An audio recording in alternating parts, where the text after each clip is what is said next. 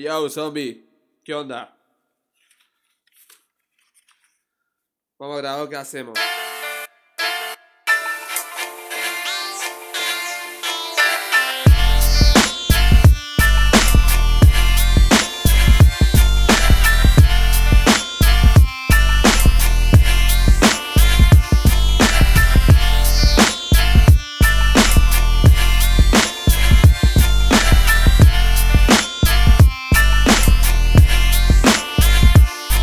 Navegando en esos mares de melodías, miles de samples para miles estilos que varían. De daño hacía las patas para tener de guía y las unía para recitar mi poesía. Palabra mía que a capela quedaría si en esta vida no existiera el beat. Vida vacía, ya volvía la inspiración del día a día. En esta día cazando samples en la bahía.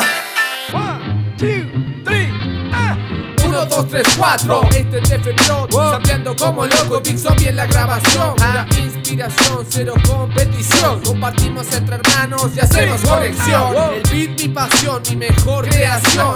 Esto es lo que hacemos, ya hacemos demostración. Somos monstruos en acción a la hora de los ritmos. Con sample, caja y bombo causamos grandes sismos. Mi ser quiere expresarse, acude a la escritura, siempre escribiendo rimas puras sin censura, sonando el beat que se transforma en envolturas de letras.